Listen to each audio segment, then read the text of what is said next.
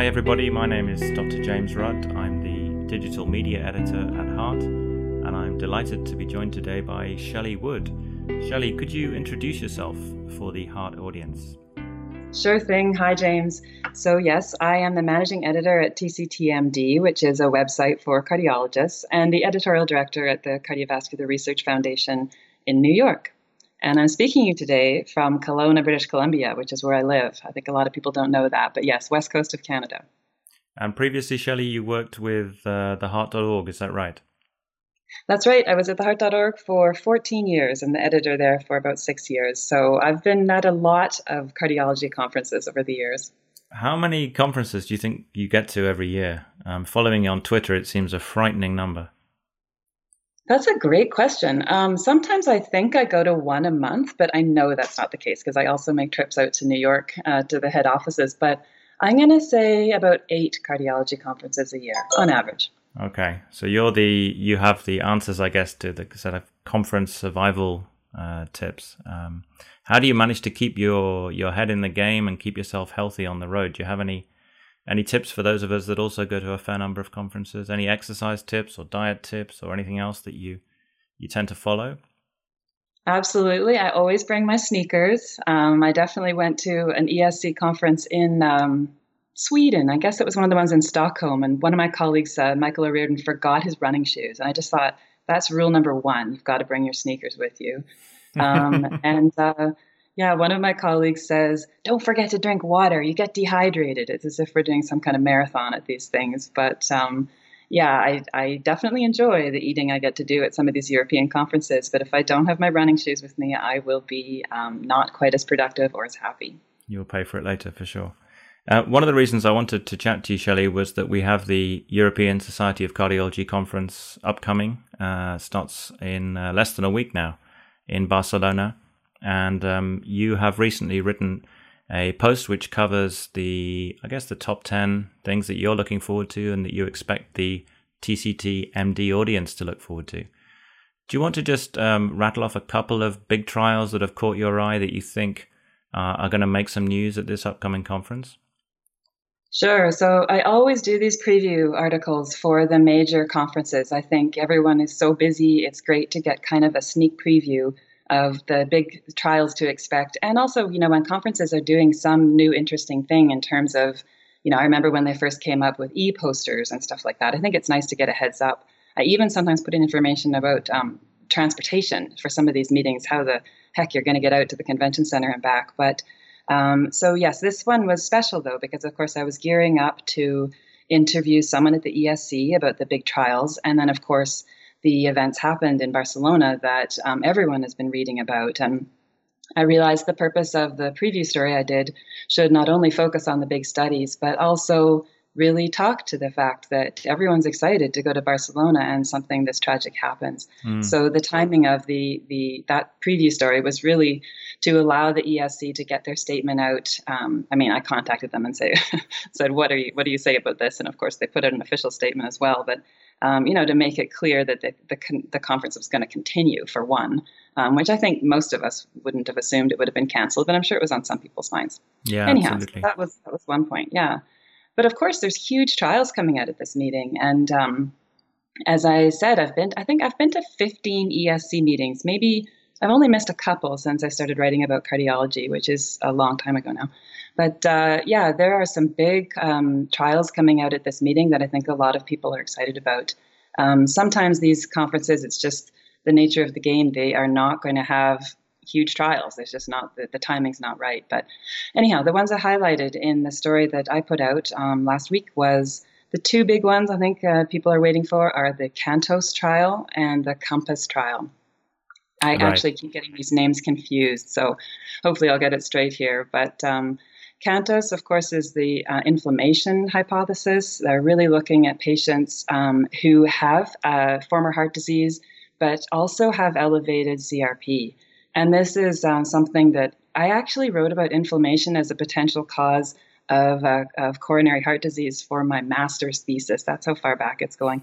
So this will be the first trial that's really looking at whether a drug that targets inflammation, inhibits inflammation, can help prevent second events. That's heart attack, stroke, and cardiovascular death. So we know a little bit about this. We know the trial was positive because top-line results were released early, but we're going to get the full findings on Sunday at ESC.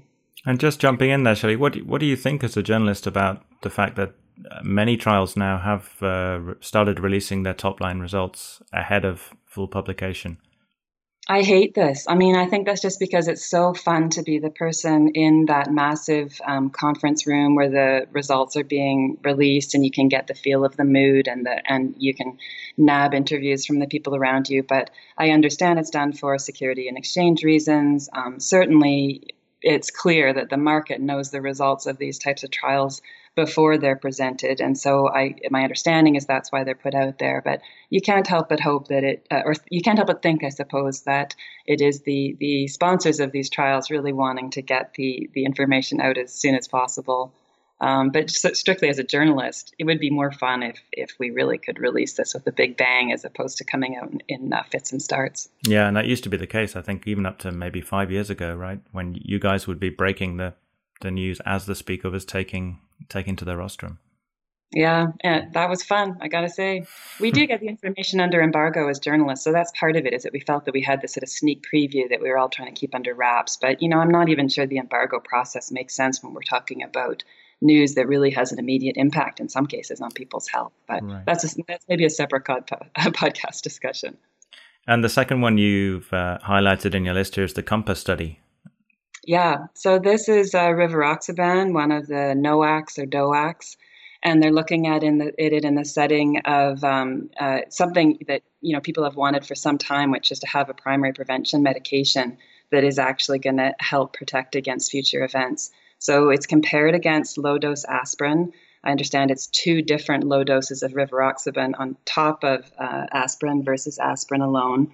And here again, we heard that the trial was halted early because they've seen some positive results. We don't know whether both of those low doses of rivaroxaban were helpful. At least I don't think we do. I haven't seen that elsewhere.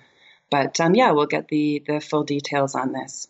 Yeah. So that was a primary endpoint of cardiovascular death, MI, and stroke in patients with prior coronary or peripheral artery disease. And they're breaking that into 2 presentations I saw. So we'll get 2 separate late breakers with the PAD and the CAD groups. Okay.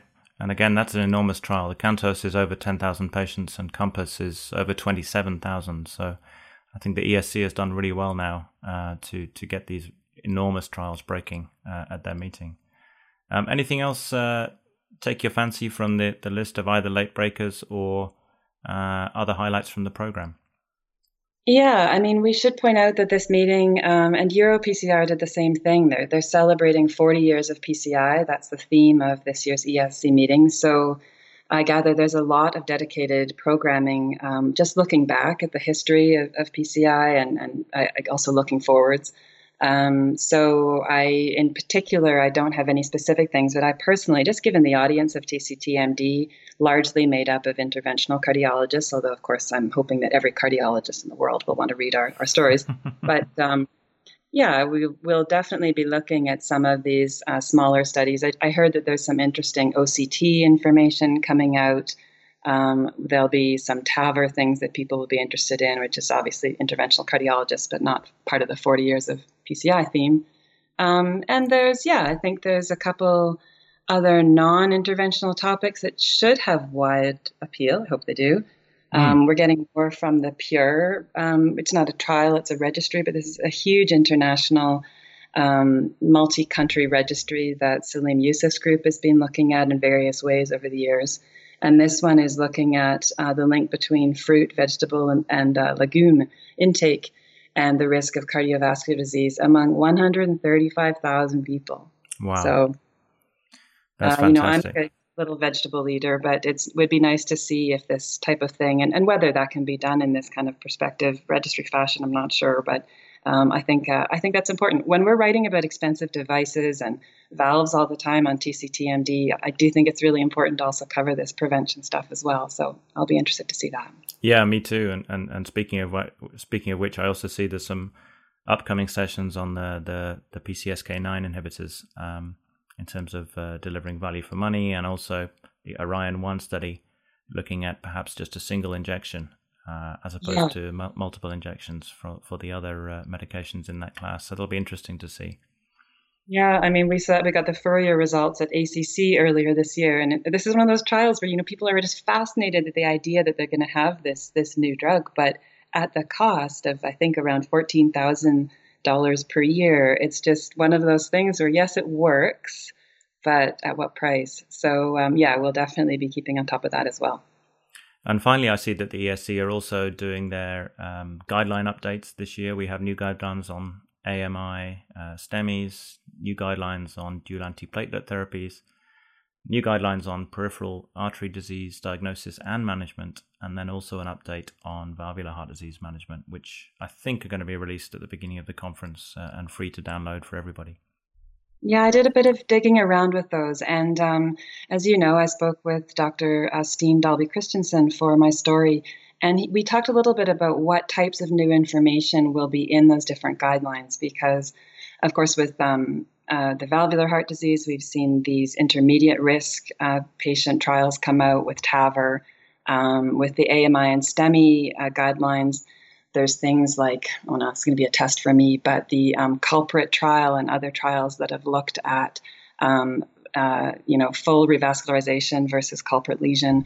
So all of those things are going to be wrapped into a couple of these different guidelines and guideline updates. And I had a look because it took a bit of digging, but most of the previous versions of these guidelines are about 4 years old. So you can imagine there's quite a lot of new trial evidence to be incorporated.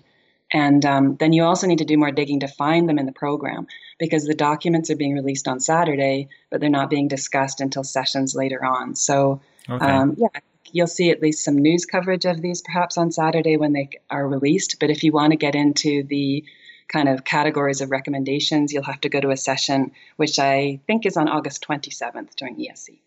Okay, fantastic.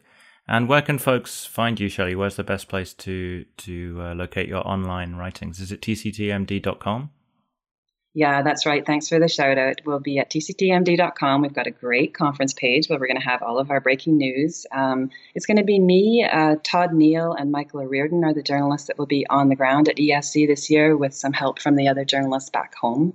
And I'll be on site. So if people want to get in touch with me and tell me about some of the stuff that they might be presenting or other stuff they've seen that's interesting, I'd love to hear from you. I'm on Twitter as Shelley Wood too, and I'll be, slumped over my computer in the press room for most of the meeting. Fantastic. Okay, Shelley, well, that's a great way of whetting everybody's appetite about the upcoming ESC conference. I may well try and get you back for a repeat after the conference, and we can discuss some of the updates. Well, I really appreciate it. I hope I get to meet you in person there. All right, Shelley, thanks very much. Thanks. Bye-bye.